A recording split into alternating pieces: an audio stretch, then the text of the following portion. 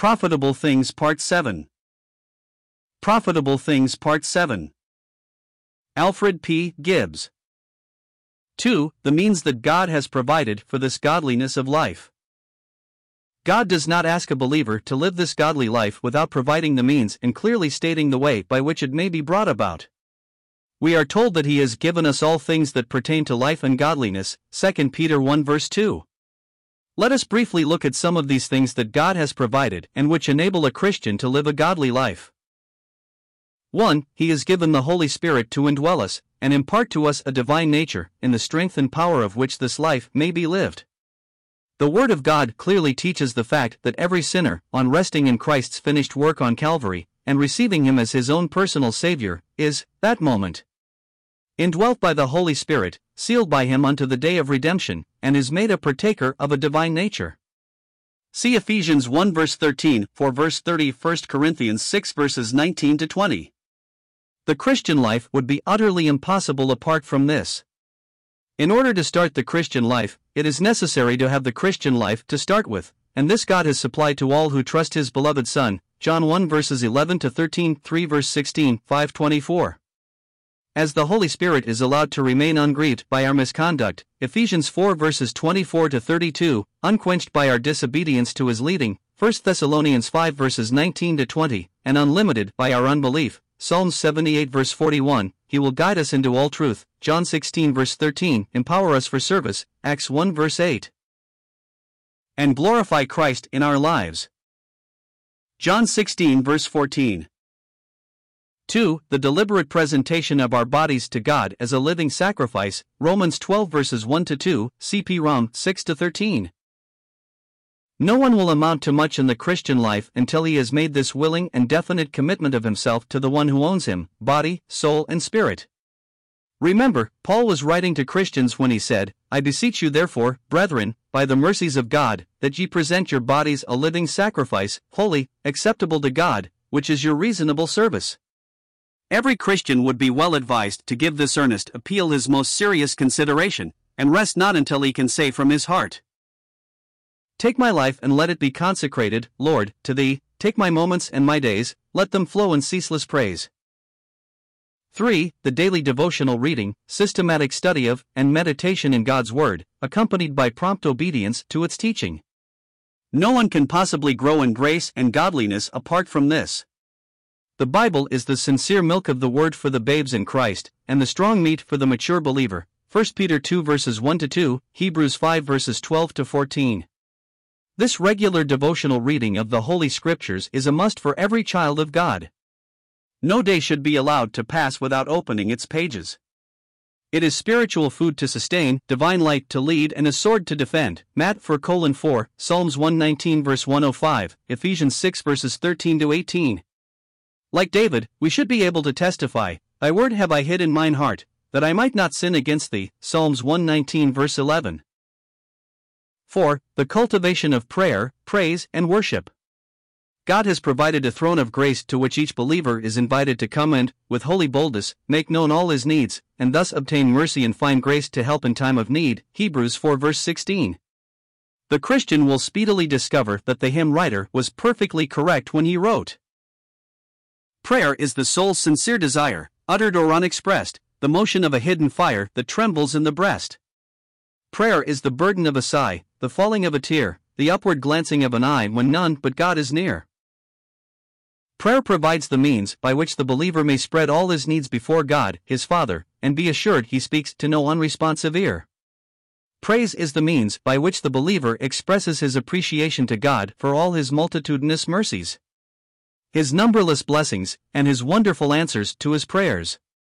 Worship is the Christian's highest occupation, for it consists of being occupied with God, not so much because of what He has done, is doing, or will do, but because of who and what He is, as revealed in His divine attributes.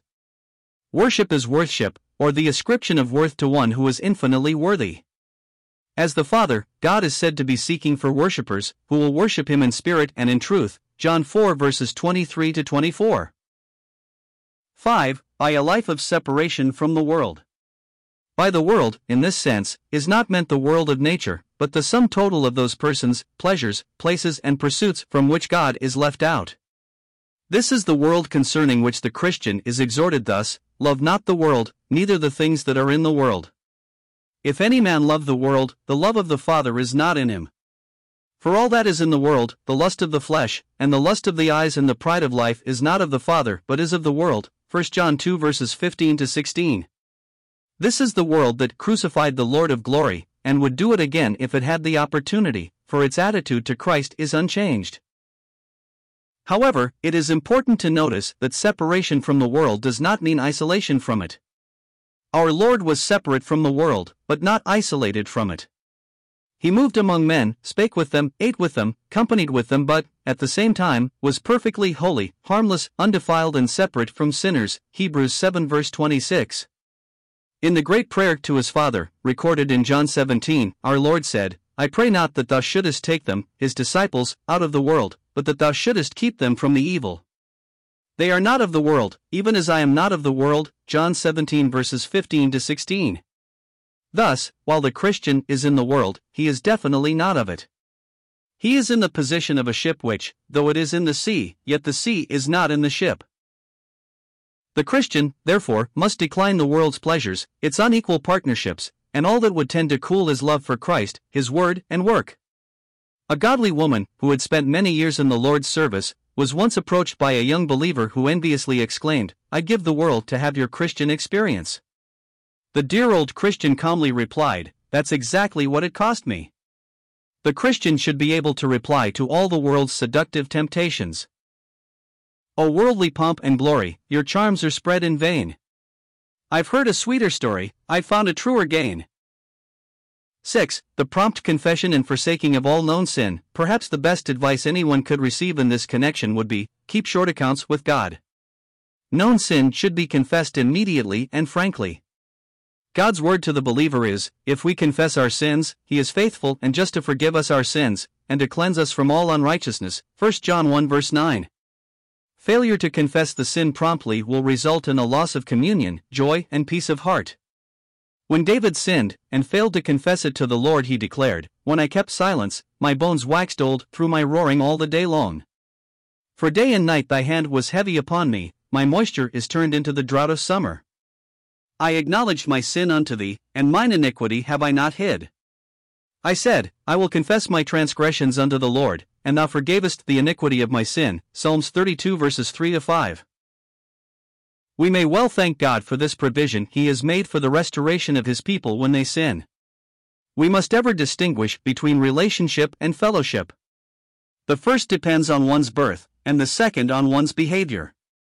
A Christian does not cease to be a child of God when he sins, his relationship remains the same, but he ceases to be a happy child of God, and will remain so until he confesses the sin that has disrupted the fellowship, or the enjoyment of his relationship, with his Father in heaven.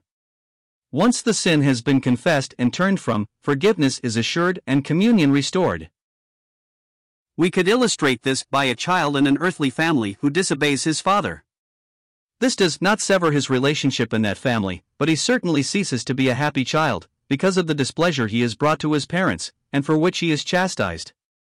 Once he expresses his sorrow for his wrong act, he is forgiven and restored to favor and is happy again.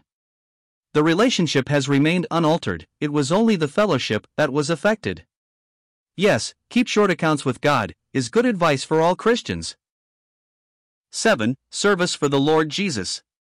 Every Christian is described in the Bible as a servant, or bondslave, of the Lord Jesus. Therefore the lifetime occupation of the believer should be to serve his Lord and Master to the best of his ability. Surely no one could possibly have a grander master. Godliness of life is most emphatically not a life of laziness and indolence, which is evidenced by the shirking of one's responsibilities in the home, office, workshop, and the assembly, but it is a life actively devoted to the service of the one who has called him to be his servant. The first question that Paul asked, after he had come to know Christ as Savior and Lord was, Lord, what wilt thou have me to do? Acts 9 verse 6. The rest of his life was spent in doing the will of the Master. There is plenty of work for every Christian to do, for the field is large and the laborers are few. There are many different avenues of service, in which all may profitably engage. There is the personal witnessing for Christ to others, as opportunity provides. A course in personal evangelism would be helpful in this respect. There is no joy comparable to that of winning souls for Christ.